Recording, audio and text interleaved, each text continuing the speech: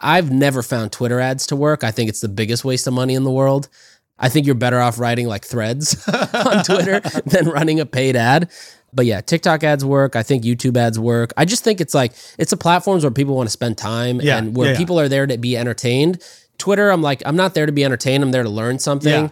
And Snap, I'm not sure I'm there to be entertained. I'm more there to communicate with people. Exactly. Yeah. So it's definitely hard. It's almost like, running ads on Messenger or WhatsApp. Exactly. It'd be a very different experience. Yeah. It's the mindset of whoever's using the app is just, it's not there to consume ads. This is Limited Supply, the place for refreshingly real takes on what D2C is really like. We're your hosts, Nick and Moyes. Let's start talking about money. So I love Tapcart. It's a drag and drop builder that turns your Shopify store into a native mobile app in just a few hours. The average time to launch an app live in the App Store is just about 2 weeks.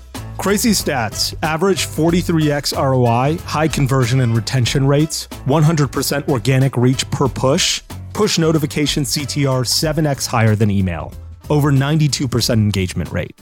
So Limited Supply listeners get their first 2 months of Tapcart for free. So you'll actually be able to launch your app live and test this new owned sales and marketing channel. Head to tapcart.com/limited. That is tapcart.com/limited to book a demo and start building your app today. You won't regret it. All right, we're back. We've got the third or fourth episode. We still don't know which one this is. Yeah. We're going to figure it out. Workweek's got to figure out if they're going to allow it or not. Yeah, that's right. We just finished a Rumble workout. I think I hit an all-time high in terms of calories burned. That was 1,060 for me. That's crazy. 14.9 on the Whoop strain, if anybody listening has a Whoop. Okay, so we got a bunch of stuff to talk about today. Mostly, it's some of the stuff is things that we wanted to cover last week and didn't get a chance to. One is what credit card should you be using? Another is state sales tax, which I think is a huge black hole for businesses. Buy with Prime, because a few more details have leaked out. Snap earnings that came out. Some SaaS pricing if we get a chance to get there as well. But let's start with credit cards, because I think that's where we ended our last episode. Yeah. You would name drop Parker for credit cards. Yeah. And tell me, do you use a Parker card? Tell me about Parker card. So we mainly use American Express Business. Do you use the gold or the platinum? Platinum. Okay. The team uses gold. I use platinum. You know what's great about the gold is you get something like 3x rewards points. Yeah, it's great for ads. Yeah, on ads. Yeah. For the first $100,000. So once you hit $100K, it's pretty useless. Yeah. It's funny, all these new banks and credit card companies are basically built off the same stack. It's like they decide how to allocate their, when you swipe a card, 3% or 2.6% is charged. Yeah.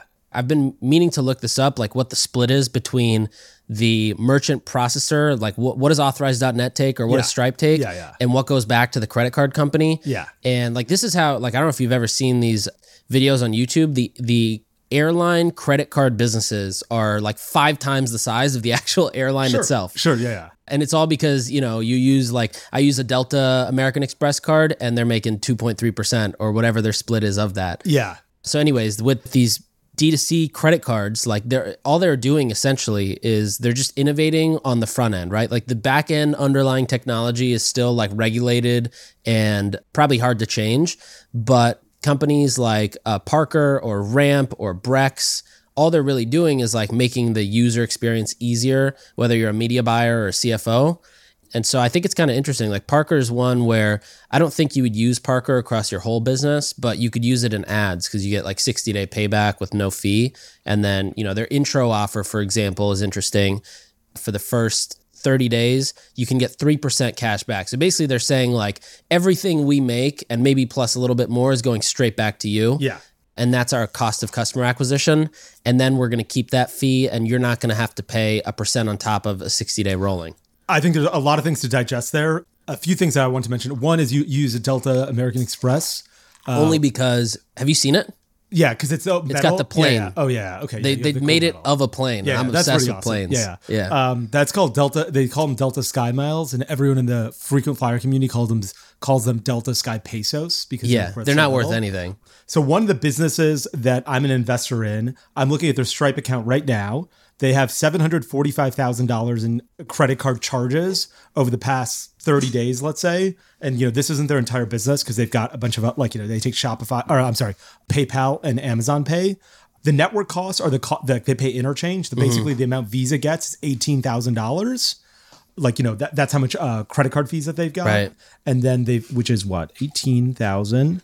And this is processed through Shopify Pays? No, payments? directly through. Or directly on Stripe? Yeah, directly through Stripe. Okay. 750, 1, 2, 3. So yeah, that's 2.4%. And that includes the credit card swipe fee and everything. Okay. So they're paying. That's pretty good. Yeah, they're paying 18,000. These guys have great rates. Yeah. 18,500 in network costs. And then Stripe is getting $2,140.53 on this business that charged $745,000 in the last 30 days. So Stripe's cut is 2,000 out of 745. The banks are 18,582 out of 745. Wow. Just for some context in terms of how things get split up.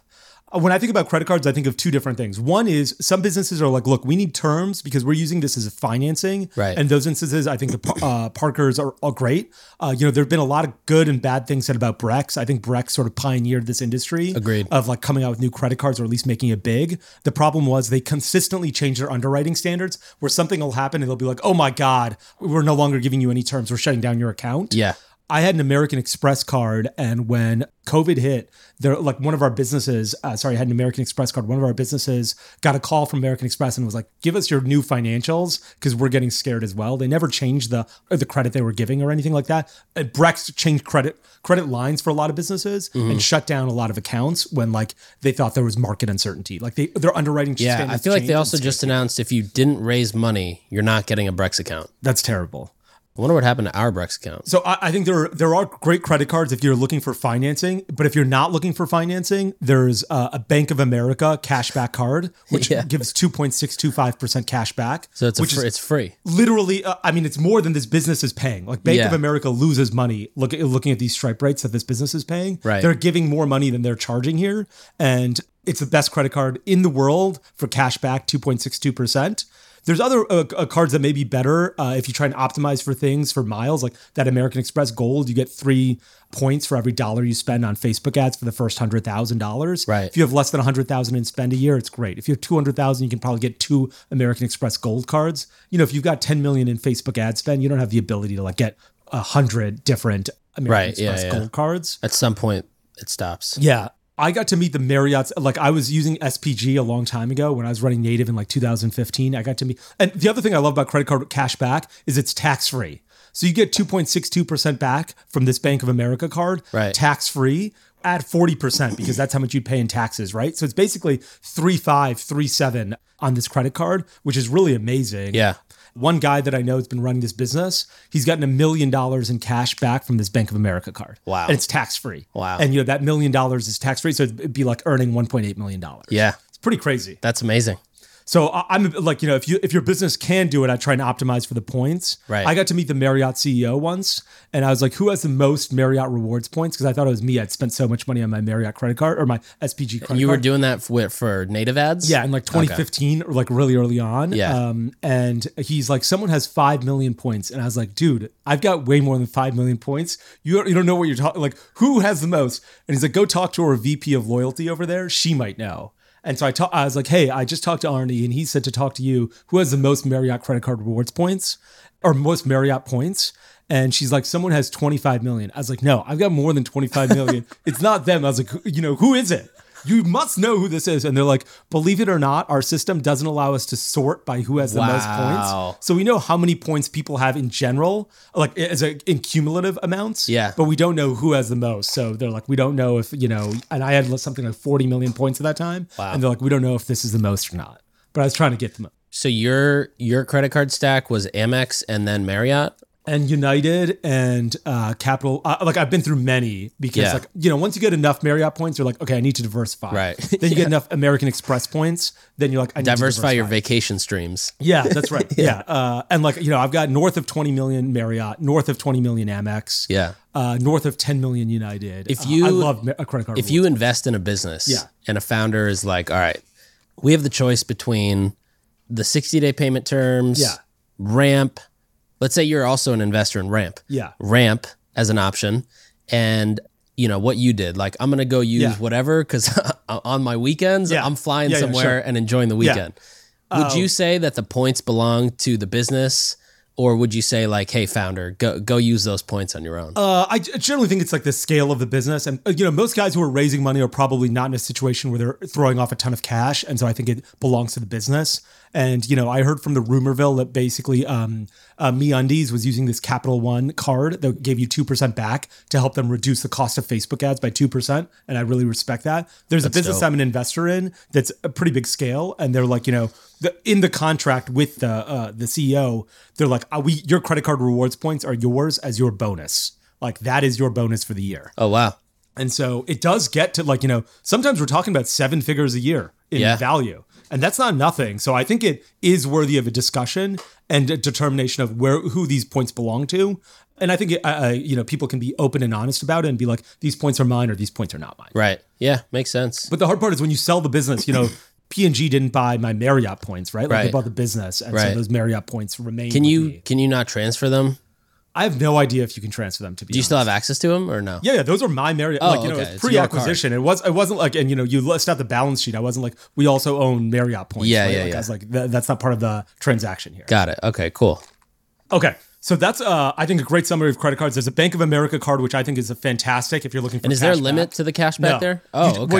What you do need to do in order to get that much in cash back is you have to have $100,000 in a Bank of America account sitting in the cash, or like, in your Merrill Lynch account in investments, and that's fine too. But you need to keep that $100,000 there. And then these guys throw off 2.625%. Wow, that's a huge hack. It's insane. It is so much money. I mean, you're getting 3.5% back, if you spend $200,000 a month and use that card, you can pay for a TikTok content creator to work for you for completely free as a result of those points. Yeah, that's tax free. Yeah, definitely. Everybody should be doing that. Yeah, it's fantastic. I mean, you just have to not need terms, right? Because they give you 30-day terms or like the regular terms of a credit card. So as long as you don't need more than that 30 days to pay off the card, everyone should be using that card. Agreed. Okay, let's talk about state sales tax, which I think has been a huge black hole. Someone needs to get Congress to step in, because basically what happens now, when I was running Native independently, we already had to remit sales tax in every single county in California. And I was like, there are 50 counties here, and I got to do this quarterly by hand. I got to upload all this information. This is too hard. And now, you have to do it in every county in every state if you're a business doing north of $5 million. Right. And like, the solutions out there, which are TaxJar and Avalara, are both super expensive. Right. We're talking about $3,000 to $5,000 a month. Yeah, it's either Avalara or you like hire somebody full time. Yeah, and I think a lot of people are just not doing it, to be frank, as well. Agreed. Like they're not collecting sales tax correctly, and I don't even blame them, because if you're a $2 million a year business, you may not be able to afford $50,000 a year, like a $2 million revenue business. You have to spend $50,000 a year in these compliance costs. It's insane. We need a federal law here so that every state isn't doing their own little bullshit. Agreed. And county. And county, yeah, it's crazy. Yeah. Do you think there's an opportunity for someone to be like, all right, I'm going to charge you 10 grand as a one-time thing. I'm going to come in and set everything up? I think it's more complicated than that, because like every quarter, some counties are like every month you need to remit your sales tax. Some counties are like every quarter you need to remit your sales tax. So you've got to be like, get the amount of sales tax that you owe to that county at the end of the month. It's almost the end of July, at the end of July, and then remit it. And some businesses, or some counties, you got to wait till, the end of September and then remit it. So you got to know which counties to do. How did you guys do it? We did it before that law came out. So Wayfair came out in like 2017 or 2018. In 2015 and 16, you didn't need to do that. Got it. Then this law came out and everyone's like, we don't know what to do here. Yeah. And there's still a little bit of a black hole, I think. And wonder who was behind the law creation, Avalara. Yeah, I think Amazon was also being like, we need a lot more clarity, and we don't care if we have to pay state sales tax, because we can collect, and we've got the, for us, it's worth it. We're doing billions of dollars, but for a $3 million a year business, it's really tough. Yeah. The part where this gets a lot more tricky, because like, okay, if you're in compliance or not in compliance, there's probably somebody's doing something that's not in compliance right now. Warren Buffett has this great quote. He's like, if a police officer follows you for 50 miles on the road, he's going to be able to pull you over for something. Right. You're going to have committed some traffic violation. I think most businesses are not in compliance with at least one thing here.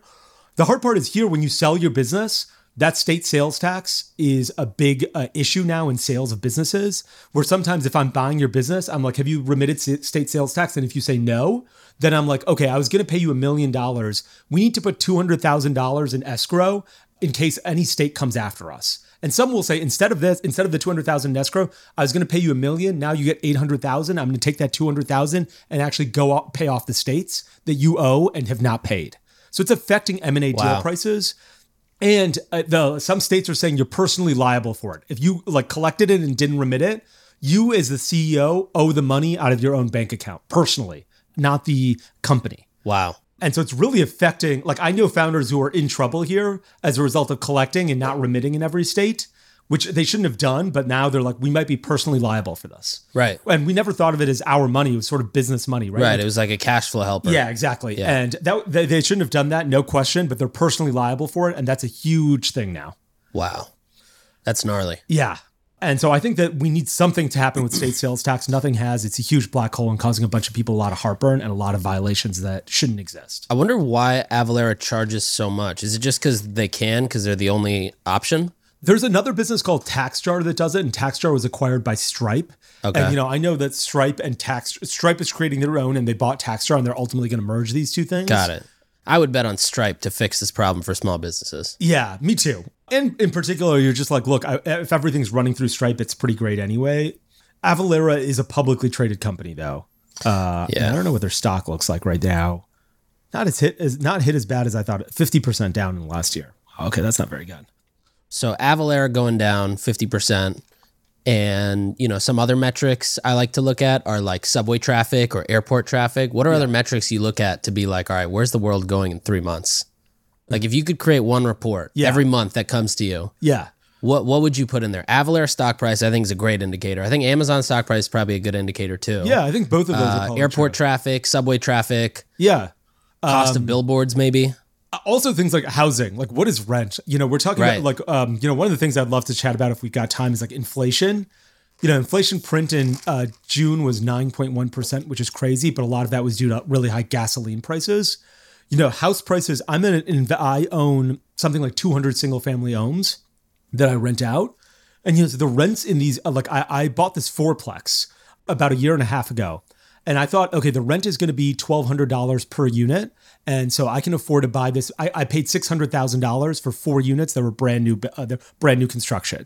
And I was like, I'm going to rent them out for $1,200 each. I get $4,800 a month. I've got a little bit of cost in terms of property tax, which I got to maintain. There shouldn't be much repairs because it's a brand new building. Mm-hmm. I rented them out. I made the offer. We signed the contract.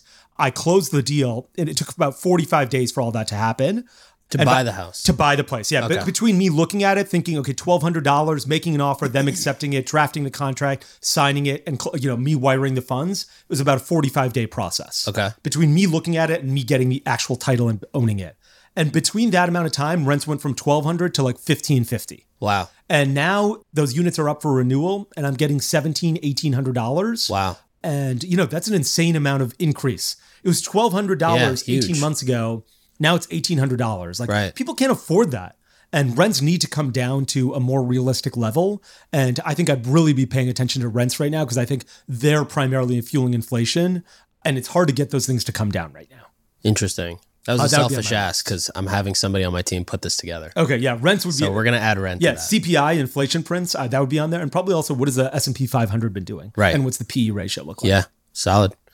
All right, let's get into Buy with Prime. So we talked about this on the last episode. Yeah. I was supposed to go ask somebody at Shopify. You actually got the pricing. I got the pricing. How'd you get it? I got it because one of the businesses that I'm an investor in is thinking about doing Buy with Prime. Okay, cool. And they're like, we had a conversation about this. And the guy who's running this business, I love him so much. He's like so thoughtful about this. But let's talk about the pricing for a second first. Yep. So the Buy with Prime is basically there's a button on your product page. And that button means, someone clicks it and checks out through Amazon and your order is fulfilled through Amazon. So fulfillment is starting at $4.75 per unit fulfilled and 83 cents per cubic foot stored. The Prime service, so actually the Amazon fees around this, not the fulfillment services, are 3% of the order value. Wow. $1.50 minimum. So, if you're selling a $10 item, this is eating up 15% of your cost. So it's a little bit tough. If you're selling a $30 item, okay, no problem. And then Amazon charges a 2.4% plus 30 cents transaction fee. And I think that 2.4%, I think that he mentioned that it's going up to 2.9%. Yeah, that makes sense. I mean, I was even looking at the pricing differences between like Square, Clover, and Stripe. Yeah. The lowest you can get is 2.3, but you have to pay some hefty fee. The average is 2.6. For like a credit card transaction fees? Yeah, in person. In person. So not in person. I think 2.9 is probably the average you'd get, unless you're like, that business you mentioned that's getting 2.4. 2.9 is the starting rate Stripe charges you. Like Right. If you just sign up for a Stripe rate, it's 2.9%. Right. If you get to like $1 million in scale, they'll generally knock you down to 2.75. I think a native, I was at 2.2 plus 30 or plus 25 cents when I left. Wow. So you can really negotiate. And that's a great thing to negotiate because all it does is actually, save you one money. thing I learned from you is like every milestone you go and negotiate. Yeah, Even if that's they're right. like, fuck you, you just still go for it. Yeah, that's right. Yeah. Yeah. You have to. And like, you keep following up and be like, what the fuck, man? Yeah. Hey, I just hit a milestone. Celebrate with me with lower prices. Yeah. We, with Hooks that we launched Hooks like a couple months ago, and the first 100,000, I was like, hello, can we get a reduction? No response. It's 200,000. Hello. Yeah. I'm just going to keep doing it until definitely. they do it. Yeah. And message the CEO. Yeah, like, exactly. LinkedIn the CEO and be like, hey, what's going on here? Yeah. So a little bit more detail about Buy with Prime. You own the customer data and that you own their email address and can contact them. No contract required here. Also, Amazon pays you out weekly. Stripe pays you out basically daily with a 3-day or 4-day lag. Amazon, I think, here is going to pay you out weekly. A couple of the things that are really scary here is, one, you still have to collect the sales tax and remit the sales tax. So going back to our state that's on sales tax, top of this. This is still on you, which is a little scary. The other part is that you can only buy one SKU at a time. So for instance, let's say people are used to buying a bottle of water or like a coffee cup and a pound of coffee beans. Right. You cannot buy both of those things. You can't add two things to your cart and then buy with Prime.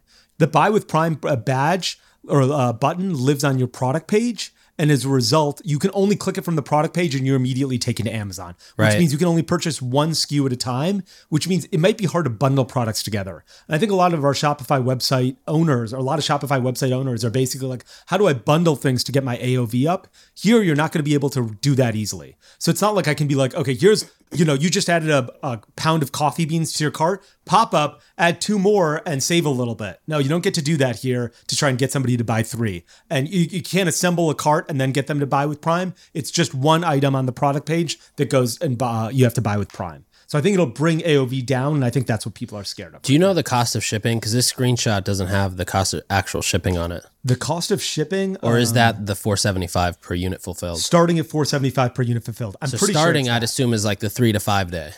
Starting with 3 to 5 day shipping rates? Yeah, I guess so. Right? So I just did the math here. So let's say your product's $25. Mm-hmm. And that's completely gross. That's before any discounts or whatever. So $475 goes away. That's 3 to 5 day shipping. 3% of the order value goes away. Yeah. And then the Amazon Pay fee goes away, and then 30 cents goes away. So on a $25 order, you're making 18.6 with 5 day shipping. So a couple quick things there. The $20 order, so you have a $1.50 fee. That's the Prime service is a minimum $1.50 fee. So you're down to $18.50 there, because like 3% of $20 is just 60 but is cents, it right? It's 3% of the order value, right? Yeah, which is $20 here. Or $1.50. Oh no, I put 25. Oh, you put 25. Sorry. Okay, gotcha.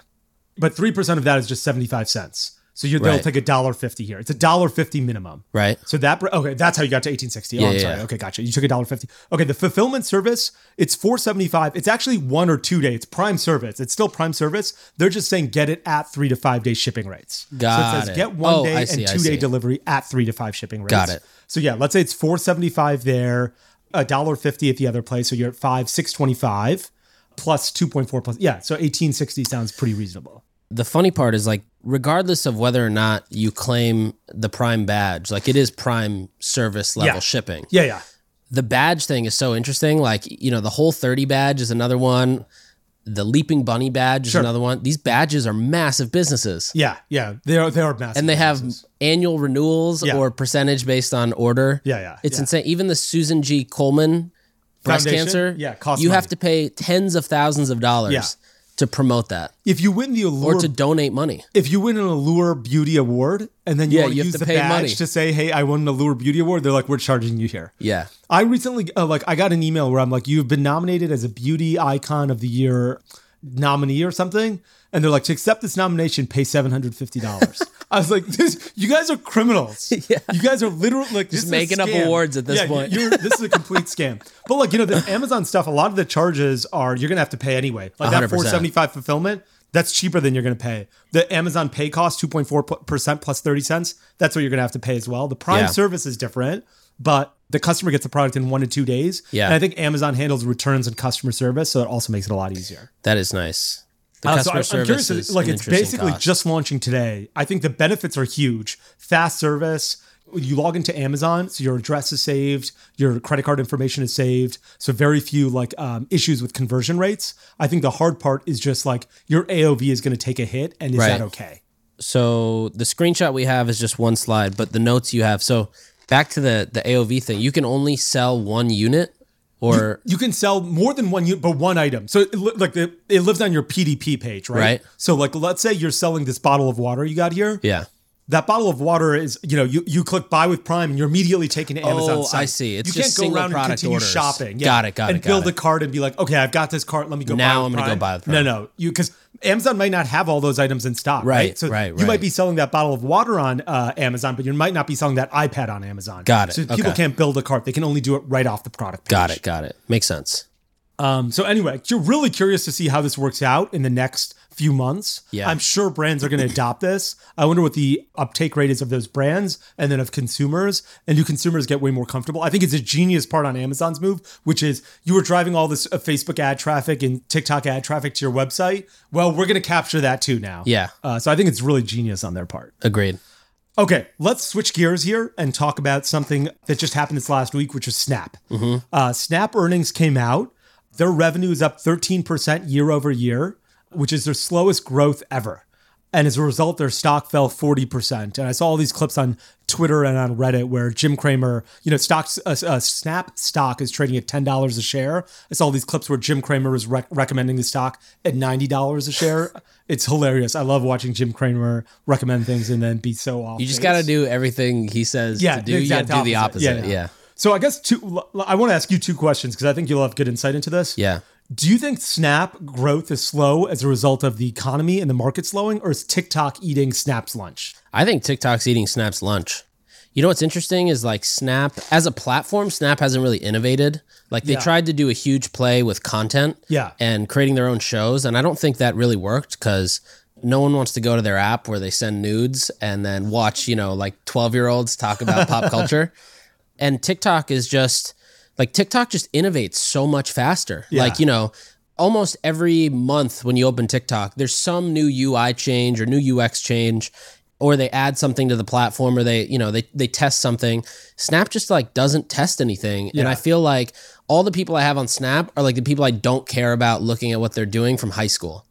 And I think their ad product too hasn't been insanely innovative. I mean, I remember testing Snap ads when it was in the alpha. Yeah. And I did it at Hint. This was pre-Pixel. And I remember the first couple $1,000s of ad spend, it was the ad would load and then the web page would load behind it. And it completely fucked all your retargeting audiences and your analytics because everything was a page view of half a second with a bounce rate that went through the roof. Yeah. And then we stopped using it. And then I don't think it was ever a huge part of the stack. I do remember a friend of mine worked at Rimowa. He did all their digital acquisition. And he said that their retargeting on Snap was great.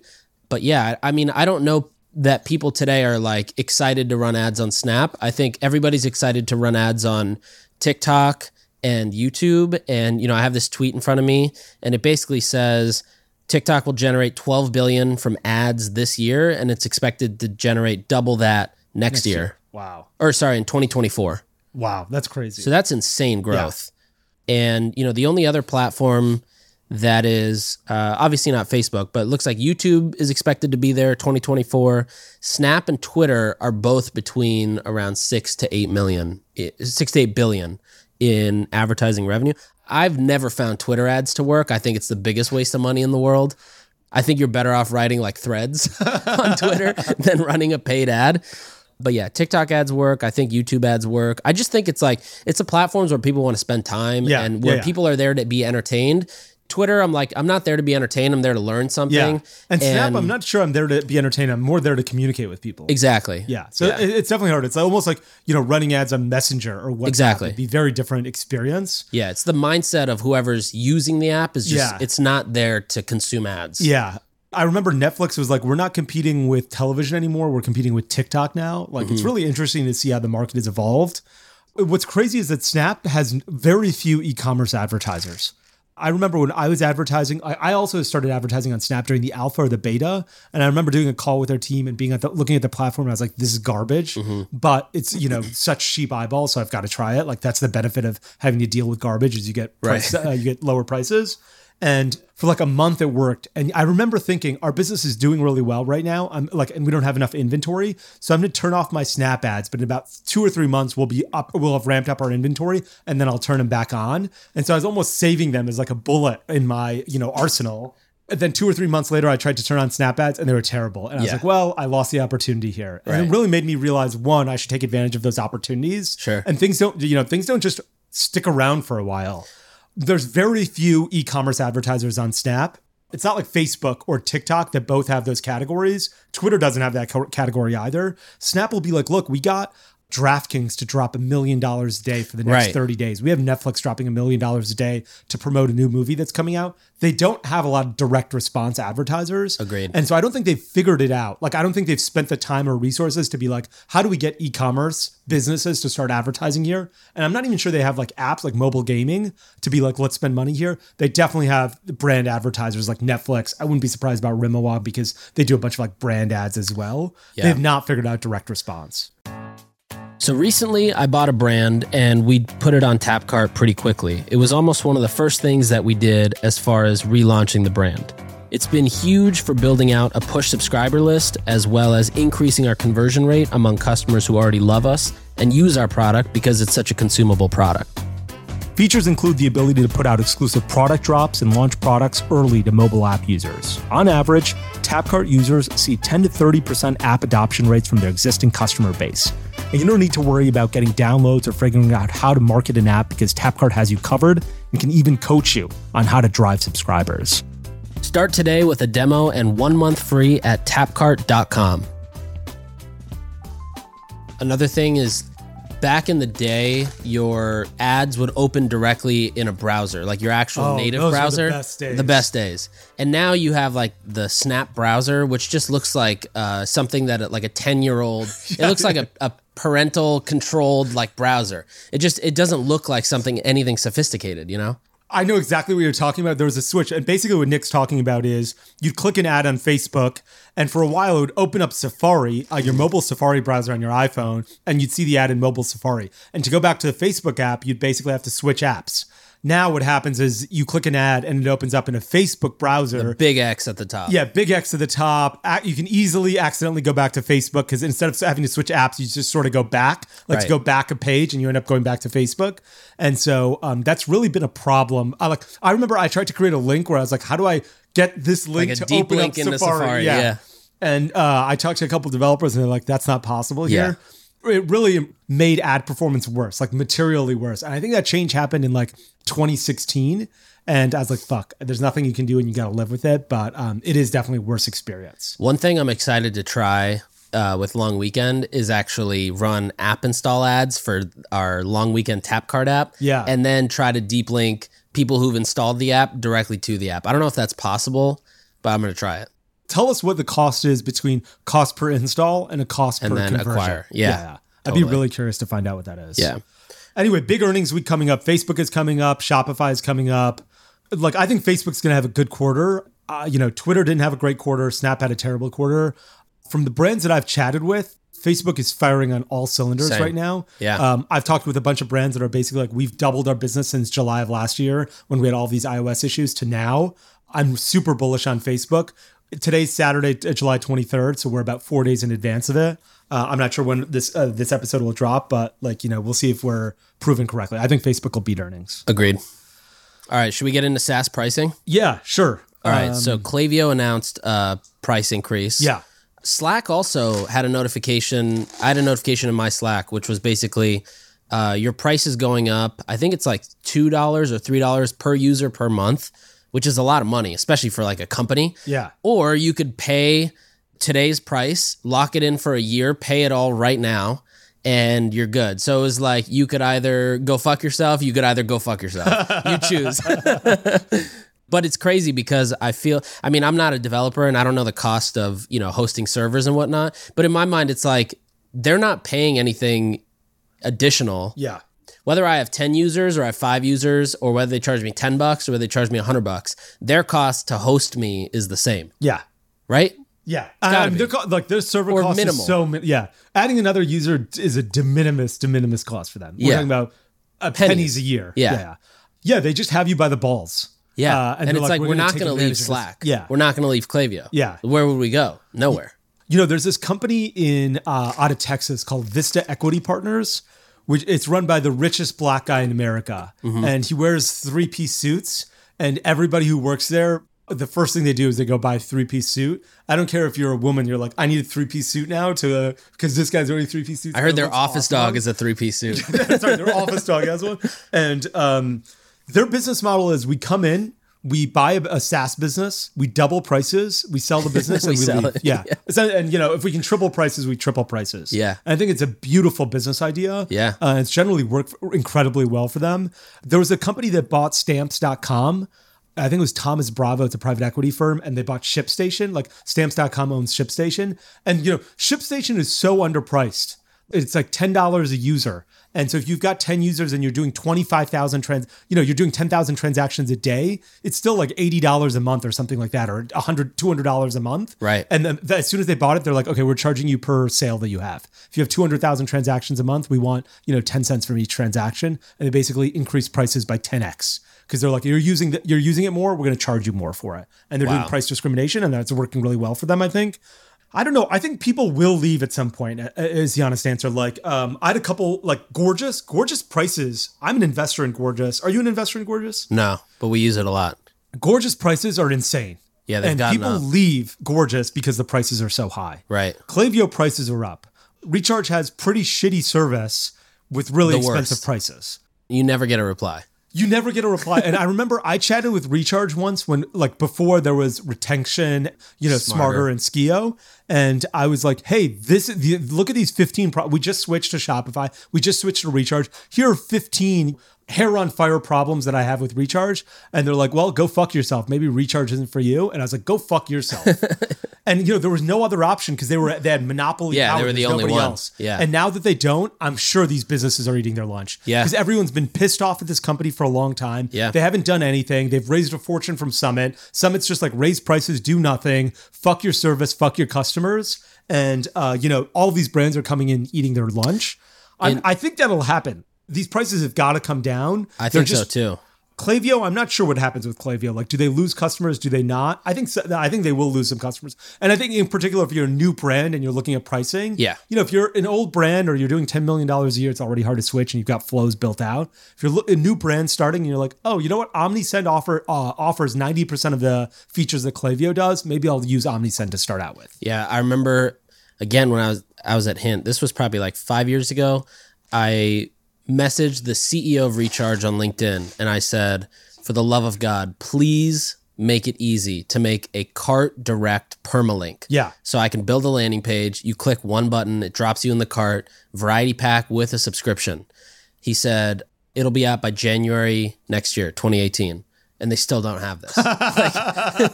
It just doesn't exist. What is wrong with them? It's probably something they could build in a weekend if they wanted to. Maybe less, maybe a day. I honestly don't know what they're doing over there. Like, do they have one developer?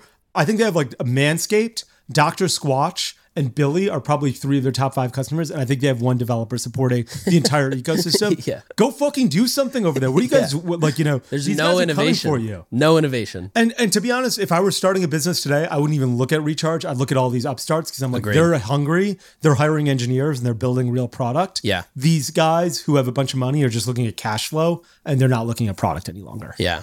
Even, our favorite, Yotpo. Yeah. Like Yotpo is another one that I feel like hasn't really, they've innovated by acquisition, but that's it. I think they're learning their lesson a little bit. Yeah. Because, before I thought it was just me shitting on them on Twitter. And I remember my favorite tweet ever that I wrote was, if you want to save money on income taxes, use Yotpo. You'll have no income left. Ask your accountant for more information. But like now they're like trying to put some basic starter prices on their website. Like I had a conversation once with one of their executives and they're like, we're going to do this in 2 weeks. And that was a year ago and it didn't happen for like 6 months. Yeah. Now I do see some prices. It says starting at, and like, the starting at plans are so small that if you're doing any scale, you have to give them a call. And there's so much price discrimination. They lock you into contracts and they don't let you out of contracts. And I think everyone still hates them. And I kind of do too. When I talk to people who work at Yotpo now, they're like, we understand that this is a problem for people. Yeah. And before they're like, go fuck everyone. We're Yotpo. We're the man. Right. Give us your money. Right. And now they're like, okay, I see people hate us. There was a time a few months ago when they really wanted to partner up with me and do something. Yeah. Pretty hefty offer. And I was like, guys, until you change your pricing, nothing's happening. And then I think that like Saturday or Sunday, I got an email from somebody in their marketing team and it was like to a Google Sheet link and it was like, this is our new pricing going live next week. Wow. And I was like, wow, okay. But then, we'd already decided to jump into Okendo. Yeah. Yeah. Well, good for them for at least like changing their pricing. Yeah. Honestly, I feel like that's one of the things that startups do. It's like a byproduct of a good startup is you change the industry. Yeah. Like you force everybody to do better or innovate more or drive more value. Yeah. And that's why like Avalara is not going to do anything right now because there's nobody there. Yeah. But, like Reviews is going through that. Zendesk went through that with Gorgeous. Yeah. Maybe somebody's going to do that in email. I'd be shocked if somebody doesn't. Klaviyo like changed the industry and made MailChimp create like real I used MailChimp in my first business. It was like, do you want to email everybody or nobody? Those are your options. Right. And, there was no segmentation possible. And Klaviyo was like, let's show you what segmentation can do and really change that industry. Yeah. Yotpo pricing is still insane. And so I still can't endorse. I respect that they're thinking about it finally, but it's still outrageous. And I'll tell you the reason that I shit on them so much is when we were looking for a review service at Native, I think they wanted like $80,000 a year. And I was like, I'm going to buy you a fucking S500 Mercedes-Benz every year to run reviews. Are you fucking kidding me? Is the CEO going to give me a blowjob in the back of that S500 daily? Get the fuck out of here. I was so, I was never more upset at them. I was like, this is criminal What'd you end up behavior. using? We used Stamp.io. Okay, nice. Which sold their business. For 100, right? I think it was for 100 million or like 85 million and a $15 million earnout, something to that effect, to eCommerce. We should talk about eCommerce. I haven't done enough research yet, but their stock prices come down quite a bit. What are your thoughts on order-based pricing in general? I can't stand it. Because I know their cost doesn't increase at all. It's like the Slack thing. Their cost increases maybe a penny a year for an extra 1,000 orders. Yeah.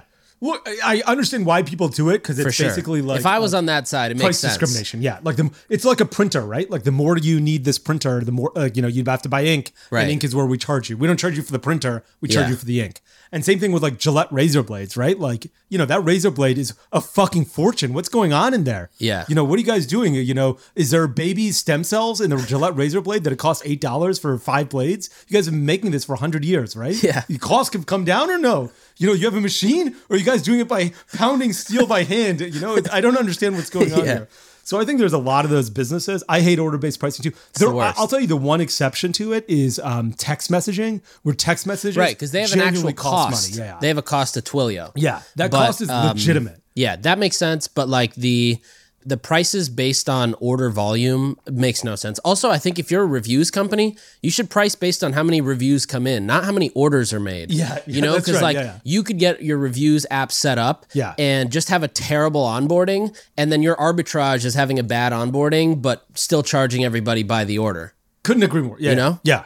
We used at the time Stamped offered us flat fee pricing. They're like, get as many reviews as you want. Don't get as any reviews. We don't really care. Right. This is your price. And their service used to be incredible. Pre-acquisition, right. Their service was you'd email this guy. I'm not sure if Tommy's a real person or not. I'd email him at 2 a.m. San Francisco time or 2 p.m. And in both instances, he'd respond in like 30 seconds. And I'm like, the same person is just working 24 hours a day, has never slept. And it was incredible service. And I've heard that service has sort of fallen off of a cliff. That's an interesting trick. I know Rumble Boxing. Yeah. They also have like an alias like that. I don't remember the name, but it's like Tommy at Do You Rumble. And it's like anytime you email Tommy, it goes to like every computer and whoever responds first is Tommy. Yeah. We did that in Native. Like there was a girl named Julia Colbert. And I'll tell you what happened is when I was starting this thing, I went to a high school with a girl named Julia Colbert, and she had posted on Facebook when I was like creating my Help Scout account or like our customer service platform. And so I was like, okay, I need a girl's name because we're selling primarily to women. I want them to feel comfortable chatting with us. So I just took her name and put it on our Help Scout account. Smart. And she's gotten married, and so has a different last name, and I don't know what it is, but so there are, 30 customer service agents at Native. They were all Julia Colberts. Yeah. And we'd be like, how many tickets are in Julia today? Yeah. And people would be like, so is this a real person? And at one point I was like, let me ask her, I'll fly her in and I want her to meet the customer service team. And she'd be like, why are these people calling my name? This makes absolutely no sense. Like, I haven't chatted with her in 20 years. Right. But she, that one moment she had posted something on Facebook, and from That's that what moment, you got it from. Yeah, Julia Colbert has run all of customer service. That's awesome. I think it's smart. I mean, for a long weekend, our customer service girl's name is Maria, and everything we send out is from Maria. Yeah, I think it's a great thing to do. No one wants a company to email them. Yeah, no one. You want a person. Yeah, they want a person, and like they want someone who they feel like they have a connection with, and they can be like, "Hey, here's a problem I'm having." Right. And one of the reasons we chose Help Scout instead of Zendesk, because if you get a customer service email from Zendesk and somebody responds, the response is like right above this email, like you please add all text above this line or something. Right. And I was like, this is so impersonal. I basically want our customer service to look like some person is sitting in their living room using in their underwear, responding to via Gmail. Yeah. Because I want you to feel like there's a personal connection between you and the CS agent that we've got doing this. And that's why we use Help Scout, because it looked like it was coming from Gmail. That's awesome. All right. If you had 3 businesses to start. Yeah. Here's business number 1. Yeah. High AOV, low consumption, maybe once a quarter, 50% margin. Low consumption means low repeat purchase Low rate? repeat purchase. Yeah. And it's not a subscription though. Second business is low AOV, high consumption, 80% margin. It's bought once though. So I guess it wouldn't be high consumption. It'd be low AOV, 80% margin. You buy it once. Let's say it's like $30. Third business is low AOV, subscription, 15% margin. Which one would you go for? I really like repeat purchase businesses. So I'm not sure which one that is on this list, but I think the third one. Okay, gotcha. Subscription. I think the trouble with single purchase items is that there's a big market for them possibly, and then everyone buys it, and that's the end of the business. Because you have good days and bad days of Facebook ads, but at some point you max out that scale because, look at Casper mattresses. I looked at Casper's 10K, and they're like, we have sub 15% repeat purchase rate, which makes sense. Like, how often are you buying a mattress? Right. But that means basically they sell you this $700 mattress, they have to be profitable, and they never talk to you again. Like, that's the end of the relationship. And with Native, what happened is that we just constantly kept building a larger and larger loyal customer base. And that fueled our growth and our revenue and our profitability. And I remember like in 2017, January 2017, we did like $1 million or $1.1 million in revenue. And I was like, by the end of 2017, I want to do $1 million in repeat customer revenue. Mm-hmm. And we did that in like May. And what was your average percentage of repeat or subscription versus new? It changed over time. Like, at the beginning, you're all new. And then, as you continue to grow, like, when we're probably doing when you were like constantly growing? Yeah, so I guess like 20% of customers were coming through as subscription customers. Okay. 80% of customers were buying as non-subscription customers. Most of our repeat customers came in as non-subscription customers. And they came back to the product over and over again. And then, like the $1 million, that $1 million, you don't have to acquire those customers. You send out emails or whatever. And so we were super profitable on them. We're probably generating $400,000 or $500,000 of net profit a month on those customers. And we're not even talking about new customer acquisition. And that $400,000 or $500,000, a lot, like, if we had bad months in new customer acquisition, well, we were still profitable because we had this $400,000 or $500,000, or we could subsidize new customer acquisition. We could subsidize trying new things like podcasts or direct mail because we had this $400,000 or $500,000 in our pocket. Right. And so I'm a big fan of that because you don't have you can build a loyal customer base. And, when things got bad for us, which happened in like Q4 of every, December, no one's buying deodorant in December. Mm-hmm. It's not as hot out and you're not buying it as a gift. And so we were like relying on these new customers to fuel our business and give us revenue and maintain our revenue growth. And that was really great. It gave us a stable floor to go out and try and hunt new customers down while still continuing to grow the business and providing a profitable base. if we were a business that was like, Casper mattresses and Q4 was hot for us, but Q2 or Q3 wasn't, I'd be like, what are we doing here? It's Q3. We're not getting any sales. There's, no one coming back. There's no profitability here. That would have scared me. Right. Totally. What would you do?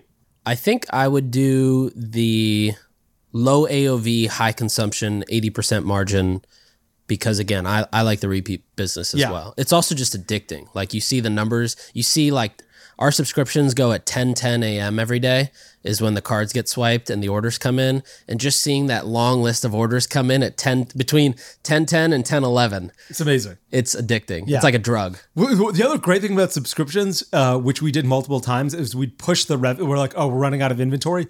Push all the subscriptions 5 days. Yeah, exactly. Because you're like, I have this stable base, but I actually don't need to charge them right now. Right. So, you get an email, but be like, okay, before that person gets an email, push that subscription down. So no one gets an email. We've got plenty of inventory for new customers. And when we get the new inventory batch in, we'll start fulfilling the subscription customers too. Speaking of email, I think one of my favorite post-purchase emails was the one you wrote for Native.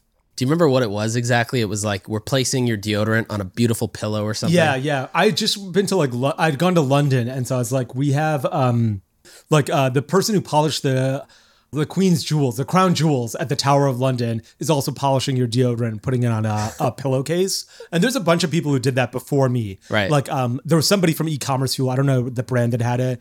The OG, I think, that did this was like CD Rack, which was like, we're singing Baby Hit Me One More Time while we're packing this thing. And it was great. And people love that. It's such a human connection, a great place to have fun. Totally. And it's basically the post-purchase and shipping confirmation emails were like fun like that. I tried to draft one for Lost Password as well, which is like, we know how hard it is to find your a lost remote in your sofa.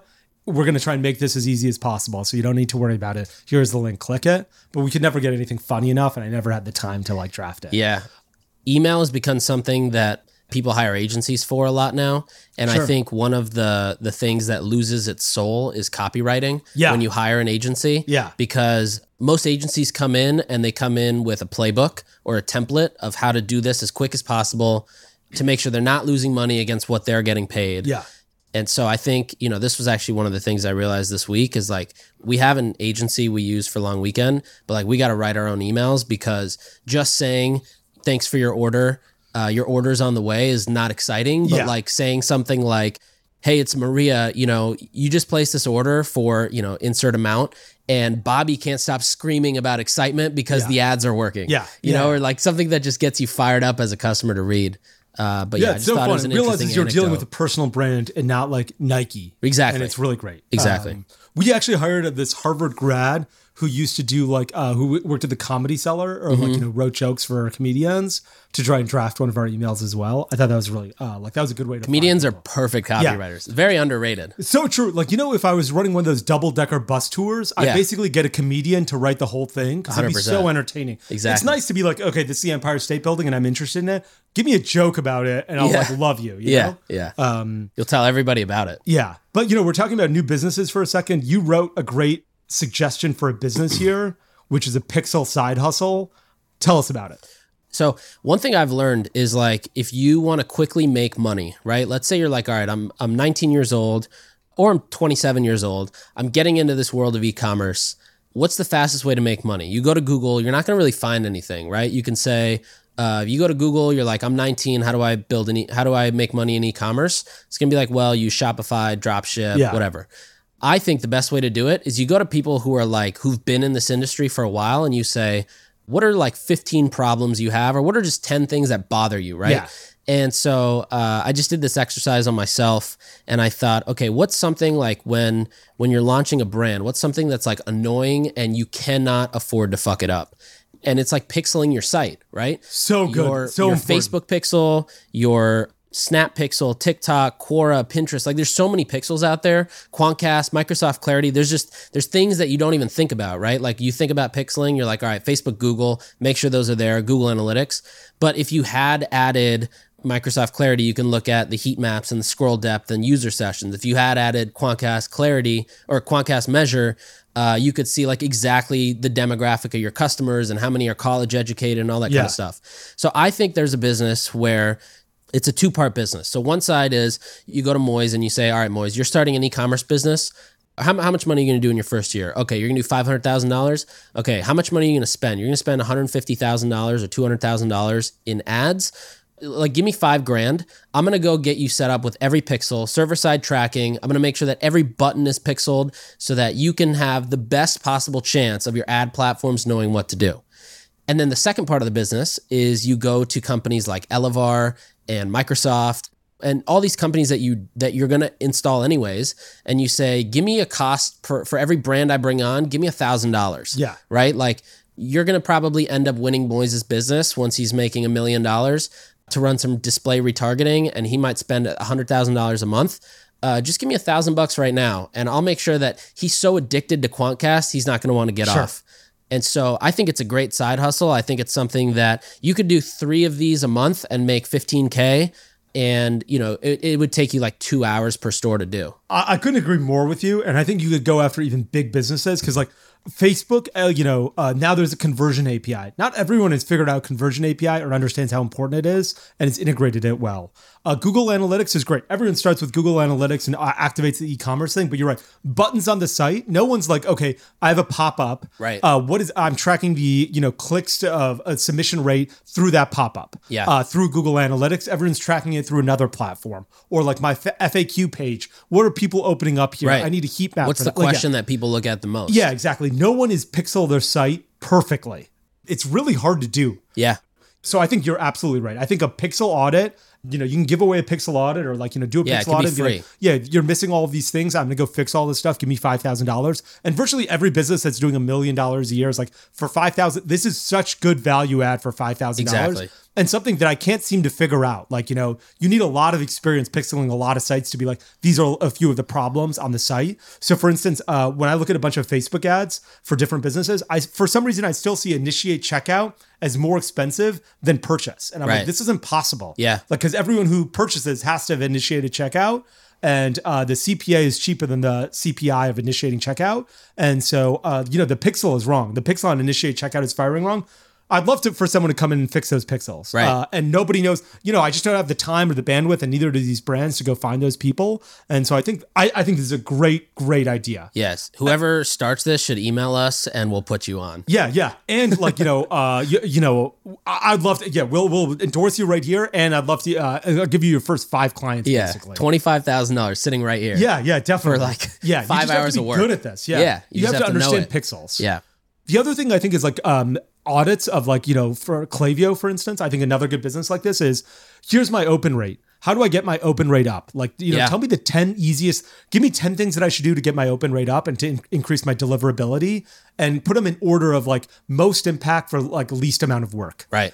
Yeah, people are going to be like, you need to call your list more. Okay, who should I call? Like, should it be, okay, this person is a Gmail. You're sending this email to Gmail and they haven't opened up in 120 days. Don't send it to him. Yahoo, 180 days. Hotmail, 30 days. Give me like real detail here. Right. Tell me what list I shouldn't, what list I should exclude. Tell me that I should switch my, DNS server from Klaviyo to my own. Give me 10 tips here. Right. And help me increase my deliverability. I think that's a massive value add, and nobody's doing that either. And like every business is super reliant on those emails. Building off that too, there is a world where, connecting your accounts is pretty easy now, right? You could use like Fivetran or some other company. And I think there's a world where like, if I'm a direct-to-consumer brand, I come in, I connect Facebook, I connect organic social, I connect email, PostScript, and Shopify. Every month, I get a report sent to me with data that's like, all the standard stuff, your revenue, your conversion rate, how it compared month over month, by week, maybe quarter over quarter. And then in addition, how it compares to other direct consumer businesses or other categories. So Veros kind of does that right now. But I think you take it a step further, and depending on variables. So let's say your conversion rate fell by 50% month over month. There should almost be like automated insights that populate. And it's like, how can you populate 100, maybe it's like 1,000 tips based on different variables. And then it just automatically gives you that report every month. Another way to do it is, there's macro trends that happen and like all businesses have the same issues. And it's like, how could you be the one guy sitting in your boxers on your couch, write one report and then attach it to data and send it to 1,000 companies every month? You know who should do that? Is Shopify should do the last one. Because they're seeing all this information. They should be like, conversion rates are up or down. This is what we're seeing. Yeah. I don't know why they're not taking advantage of that and providing, arming their merchants with arming their rebels like they constantly say they are, instead of being like, hey, we're out buying Deliveroo now. Right. I think that you're absolutely right. That needs to happen. Either Shopify could do it. I mean, they'd have the best data and they'd be able to fund the right people and team to do it. But I think it could also be like some kid who's like a nerd about Shopify and e-commerce and just sits at home and charges every brand like $500 a month to just get this report. Because everybody can get a report, but it's like the insights and the why is never there. Yeah, agreed. I wish there was something like an emergency alarm bell as well on my website, where like sometimes I look at my website and I'm like, okay, or like, I look at Native's website and I'd be like, okay, sales are down. What's going on here? Yeah. And so I'm like, okay, I have to look at the conversion rate. I have to look at, is the same amount of customers that come through Stripe and PayPal still happening? Yeah. Is the same amount of like, are all the products populating? Is there a problem with our checkout page? Like, I wish there was a little bit of a, hey, something's going on. Your sales are down 10% from what they usually are today. And we think this is what the problem is. There's actually a company called TrackstarHQ.com.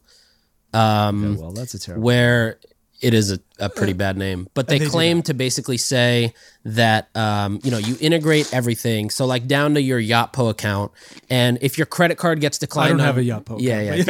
If your credit card gets declined on Klaviyo and all of a sudden you're not sending an email, like this tells you in Slack. Yeah. Okay. That's so good. Yes. Yeah. Because sometimes your Facebook ad account would get shut down because they're like, we think you got hacked, and you're like, I didn't. Or, your credit card, one of the issues that we got with these credit cards that we were talking about at the beginning of our conversation here was that you hit the credit limit and you forget. Like one of the important things is you better pay off that credit card on a daily basis. Yeah. Otherwise you will stop, forget about there'll be you'll go from, oh, I'm making so much money through these credit card rewards points to, holy shit, the credit card rewards points just cost me 3 days of sales because my Facebook ads got shut down. Yeah. So that's really interesting. Yeah, I agree. It's got a wait list. Okay, we've got to wrap up here, but I think one of the things that we want to do before we wrap up on all of these things moving forward on all of our podcasts is give out a shout out to brands that we really like, that we have not invested in, that we have no relationship with, or like, maybe know the people or use the product, but we really just enjoy the products. Yeah. So why don't you go first? I'd love to hear what you're a big fan of right now. I got 3 that I'll shout out. One is Caged, which is the shirt I'm wearing. Phenomenal pre-workout. It's just a supplements brand, but it's a great supplements brand. I love their HydraCharge, which is their electrolyte mixer, and their pre-workout. The second one is Whoop, just because I don't think I've taken this thing off in months. Wow. But I love the data that comes from it. Yeah. And it's got me to I don't drink alcohol as a result of wearing my Whoop and tracking my sleep. Wow. And so I love Whoop. Also, their blog is a phenomenal example of like what brands should be doing if they want to have a blog. I think most brands like waste money with their blog. They hire an SEO agency, which is great. But then the content they put out is, again, like going back to that email agency conversation. You can't have somebody else ideating your content or your strategy with any agency. The strategy has to be done internally. And, when you have like 7 party tricks of how to celebrate a wedding during COVID, like no one cares. Sure. Anyways, third brand I'd say is Italic. I think I wear Italic almost daily. Boxers and socks, great from Italic. Shoes, great from Italic. Workout shorts, great from Italic. I have a gym bag from Italic. The quality is truly phenomenal. Really? And I'm so unashamed to walk around with wearing everything Italic because the quality is insanely good. I have never bought anything from there, but I'm going to check it out now. So good. Like, I think if I pull up my Italic dashboard, I think I've saved like $4,000 or $5,000 shopping through Italic based on their calculations. Yeah. Based on Yotpo's calculations, I've saved $1 million. Right. Using Yotpo. Yeah. But yeah, no, I love Italic, and I'm not invested in there, but if I could, I probably would. Okay, I mentioned these two. For me, I really love Comtier Coffee. I've been living in Airbnbs for about 2 years now, and a shocking number of them don't have coffee machines. Yeah. But will have like a Keurig machine, and I'm not a big fan of a Keurig machine. And so I really have loved the Comtier stuff because all I need is basically how do you make hot water. What I'll do is when I wake up, I take the coffee out of the freezer, I boil some water, I go brush my teeth. I always try and drink a bottle of 16 ounces of water before I do anything. And then by the time I'm done with all of those, the thing is melted. Loose enough, and then I just drop it in the... Got it. My Comtier trick is I'll wake up, take it out, put it in like a mug, coffee mug, and run hot water so it gets all liquid. And then I'll just put some ice and water and mix it in. I thought you were going to say you shoot it then. Oh, yeah, no. I snort it. Yeah. The other business I really love is 10,000, which makes workout I'm wearing some 10,000. I always wear 10,000. I love 10,000 so much. Yeah. It's huge in New York and LA. It's not big anywhere else. Like I've never, I never see people in like Dallas where I'm from using it. Yeah. I wish there was one idea like this. You mentioned that pixel idea. Here's a business idea for e-commerce that I don't think will work. Just three ideas today. This is mine, and I think it's a bad idea, but I wish it existed, which was I want to try boxers from MeUndies and Talik and The Big Favorite and everybody else who makes underwear, and same thing with socks, right? Like I want Bombas and MeUndies and Max Weldon or whatever they like. I want to try all of those to find out the ones that I like the most. Yeah. So I wish there was like, buy one pair from each of these companies for $100. You send me 10 boxers and a $50 or $100 gift card to one of them. So that I'm like, okay, you know what? I chose Max Weldon, although I hate that. Mac Weldon. I hate that brand. Terrible, terrible boxers. So send me all of them so I can try all of them, choose my favorite, and then use that gift card to go out and buy those. Smart. From a customer acquisition cost standpoint, $50 plus the cost of COGS on socks is nothing. Yeah, exactly. Like the and that brand isn't even doing the sales, right? So it's basically you got to give me a $50 gift card or 10 pairs of socks, which will all be donated from that brand to do customer acquisition. Right. So I think it could be a small business. It's probably like a $1 million a year business. But I wish that existed because I would use it for boxer socks. And I've been looking for leggings that I wear under my shorts. I wear the exact same leggings every day. Yeah. In fact, I wash these every day because it's the only pair that I like, and I cannot find brand another is that one. one? Nike. Okay. And these are an old Nike style though, and they don't make this one any longer. Have you tried 2X, that brand? No. Those are pretty solid, but I agree. Like I did this with black t-shirts because I was like, I want the best black t-shirt ever. And the one that I landed on was Western Rise, which like no one's heard of that company. Yeah. But that, in my opinion, is probably the best black t-shirt. And think about how many you got to try, like from cuts to built to, Mac Weldon, Nike, Western so Rise. many of them. Yeah, so Give many. me 10 and then I can pick one that fits well, that I'm like, okay, I'm a medium in this or a large in this, and I can live on my life. Exactly. Anyway, so those are my two, CompTier and 10,000. Cool. Okay, what are we talking about next podcast? I'd love to talk about Ali Webb at Canopy. I think that's a huge deal. Huge deal. She's their president now. Yeah, that is a founder massive of Dry deal. Bar. I think we're going to be talking about Facebook and Shopify earnings, with the earnings, are going to be huge. We didn't get to this Andrew Udarian tweet, which I think I'd really love to dive into. I think, the crazy part is that he's like, we found that number one thing we found was ROAS is overrated. I don't think that that's the case, but I think we're talking about two different parts of the e-commerce world. So I'd love to dig into that as well. Perfect. Oh, awesome. And one thing I also want to talk about is this like master report, what all you should be looking at on a daily basis, whether you're doing $1 million or $10 million a year. Yeah, that sounds great. Yeah, like Triple Whale constantly is like playing around with that. Right. And I think like, there are a lot of, outside of just the Triple Whale analytics, it should be like, what does my inventory look like on a daily basis? How many days, all those types of things. Yeah, awesome. Awesome. Looking forward to the next episode. All right, we'll see you soon. Thanks for tuning in. We'll be back next time to cut through the noise in CPG, retail, and e-commerce. And if you enjoyed this episode, then why not share it with a friend? And be sure to subscribe on whatever platform you listen to your podcasts on.